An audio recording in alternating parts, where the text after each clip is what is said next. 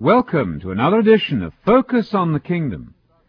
This is Anthony Buzzard inviting you again to search and study the Scriptures with us for the next few minutes as we continue with our investigation of Jesus' favorite topic, the gospel about the kingdom of God. We've been pointing out that death in the Bible is likened to a long and dreamless sleep. From the moment a person dies until he awakes in the resurrection, that person will experience no consciousness of the passing of time. The very second a person closes his eyes in death, he will appear to be rising in the resurrection in the future, although, of course, that resurrection has not yet actually happened. And so, from the point of view of those who observe the dying person, many years may elapse between his death and his future resurrection. From the point of view of the person dying, however, it will seem as though no time has passed at all. The moment he closes his eyes in death, that very same second, as it will seem from his point of view, he will arise in the resurrection, which is yet destined to occur when Jesus comes back to establish his great kingdom of God on the earth. That's the simple scheme laid out from one end of the Bible to the other. When you die, you're really dead, but you can live again. The only way out of death, however, is via resurrection. As so many of our best scholars now tell us, the Bible promotes this idea. The whole man dies, but the whole man will live again in resurrection. You see, the Hebrews who wrote the Bible, those people trained in the Jewish faith, did not believe that there was an immortal spark or part of man, an immortal soul or spirit, which could go on living consciously apart from the body. That's a dangerous and poisonous idea injected into the faith, imported from the Greek world of philosophy into the faith in the early centuries of Christianity after the close of the canon in the Bible. And by the way, the word canon simply means those books which we consider to be authoritative and definitive, inspired documents authorized by God to document for us the truth which we must believe and teach for salvation. So after the canon was closed with the book of Revelation, there occurred a shift in thinking. And that shift in thinking, that so-called paradigm shift, involved a completely brand new idea about the nature of death, indeed about the nature of man. The great lie from the book of Genesis, that thou shalt not surely die, uttered by the devil, you remember, that great lie began to get confused with the truth of Scripture, and once again man believed that he couldn't die, that he was bound to survive death. Now this in turn led then to the idea that hell is now a reality somewhere under the ground, and by hell I mean hell fire, punishment in hell fire. It led also to the idea that souls are now in heaven already with Christ, and that they went there at the moment of death. That great shift in thinking has been documented by many scholars and deplored by many scholars. It makes Bible reading extremely confusing if you imagine that the dead are now either suffering punishment in hellfire or enjoying the bliss of a so-called heaven in a realm beyond the skies. No, Jesus said that when the Son of Man comes in glory, you'll find this in Matthew 16, verse 27, when he comes in glory, that is in the future to establish his kingdom, then he will reward every man according to his works. Then, at that time, when he comes in glory, if Jesus has not yet come in glory, then he has not yet rewarded anyone for their works. No one is currently being punished in an eternal hellfire under the ground. No soul has gone to heaven as an immortal, consciously subsisting being in heaven without a body. That's a myth from the pagan world of Greek philosophy. And the sooner we drop that from our presuppositions, the more clearly we'll be able to read the Bible in sympathy with the mind of Jesus and in sympathy with the teachings of the apostles. We invite you then to check that verse in Matthew 16:27 carefully. When the Son of Man comes in glory, then he rewards everyone according to their works. At that time, and not before. And so the idea that rewards and punishments are now being meted out is simply not true to the text of our New Testament documents. May I suggest that you check this in another way by going to the local library. Ask to see the Interpreter's Dictionary of the Bible. Many public libraries have this document. If you will look in Volume 1, page 803, you will find the following statement. And remember that these articles are written by biblical scholars who have spent a lifetime examining the evidence of the Bible. In Volume 1, and on page 803 of the celebrated Interpreter's Dictionary of the Bible, you will read this. No biblical text authorizes the statement that the soul is separated from the body at the moment of death. But isn't the separation of the soul from the body at death taught by nearly every church and at funeral services? It certainly would appear to be the case. What then has happened? Is it possible that a popular idea has gained ground, namely that souls disappear and exist consciously in heaven at the moment of death, but that popular idea does not have any basis in Scripture? Let me challenge you again with that statement of our scholar in the Interpreter's Dictionary of the Bible, Volume 1, page 803. No biblical text authorizes the statement that the soul is separated from the body at the moment of death. Isn't that interesting and isn't that challenging? What a wonderful opportunity for you to do some good Berean work in the Bible. You remember the Bereans in Acts 17, verse 11. They searched the Scriptures daily to see if what they were hearing was true. So there's a challenge. On the one hand, the scholar says, no Bible text says that your soul goes to heaven when you die.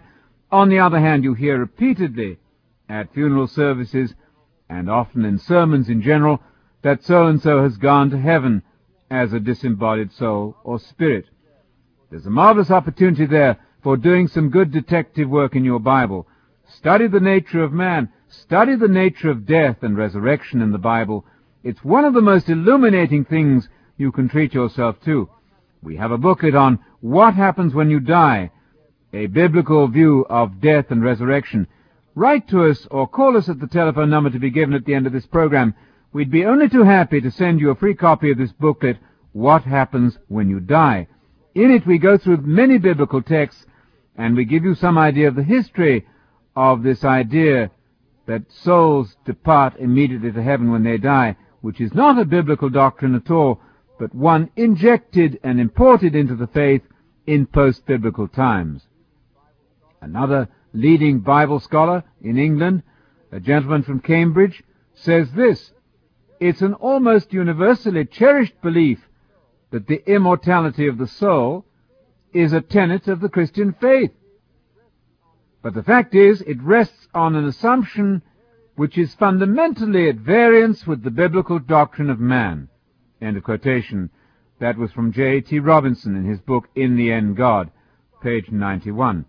That scholar is saying what many scholars would echo, that the idea that there's a part of man, an immortal soul dwelling in us, an immortal spark of life which goes on subsisting consciously at death, is not a Bible idea at all. It comes from the realm of Greek philosophy, pagan philosophy. Now, the same scholar says in that book, In the End God, heaven, in fact, is nowhere used in the Bible as the destination of the dying. End of quotation. Isn't that a striking and challenging remark? Heaven is not the place you go to, according to the Bible. There are many such quotations from the scholarly world. You see, we do not pay attention to the words of Jesus carefully. We are often influenced more or less by traditions taught to us as children. Seldom do we challenge what we hear from the pulpit. Seldom do we sit down and examine for ourselves these doctrines. But when a contrary point of view is brought to us, we are duty-bound to do what the Bereans did in Acts 17, verse 11, to study the Scriptures daily to see if what we're hearing is true. The famous International Standard Bible Encyclopedia, published by Eerdmans, Volume 2, page 812, has this interesting information about what the Hebrew Bible, the Old Testament, teaches on this question of what happens when we die. The article says this, I quote, "We are influenced always more or less by the Greek Platonic idea that the soul is immortal. Now that's interesting. We're influenced by Plato, by a pagan philosopher, when we think of man as having an immortal soul. But should we be so influenced? Should we not discard our paganism when we become followers of Jesus? Is Jesus pleased with us if we hold in our heads a mixture of his teaching with the teaching of the pagan philosopher Plato? I would think not. Now, this article on death in the International Standard Bible Encyclopedia continues like this. I quote again, "The idea of an immortal soul is utterly contrary to the Israelite consciousness and is nowhere found in the Hebrew Bible, the Old Testament. The whole man dies, according to the Bible, when in death the spirit goes out of the man. Not only his body, but also his soul returns to a state of death," says this article. Therefore, the Old Testament can speak of the death of one's soul. Death, according to the Old Testament, is a place of darkness, cut off from the land of the living. Death is also a place where God is no longer praised or thanked. And this article gives two references in proof of that fact, Psalm 6, verse 5, and Psalm 115, verse 17. The article goes on like this, "Death is where the dead are unconscious. They do no more work. They take no account of anything, possess no knowledge or wisdom. The dead are asleep." And the verses cited in support of that proposition are Job 26, verse 5, Proverbs 2, verse 18, Proverbs 9, verse 18, 21, verse 6, Psalm 88, 11, and Isaiah 14, verse 9. Those texts are appended to this magnificent statement in the International Standard Bible Encyclopedia, Volume 2, page 812, on our topic about what happens when we die. We invite you to check those references, also to request from us at the telephone number to be given at the end of the program, our booklet entitled, "What Happens When We Die? A Biblical Study of Death and Resurrection."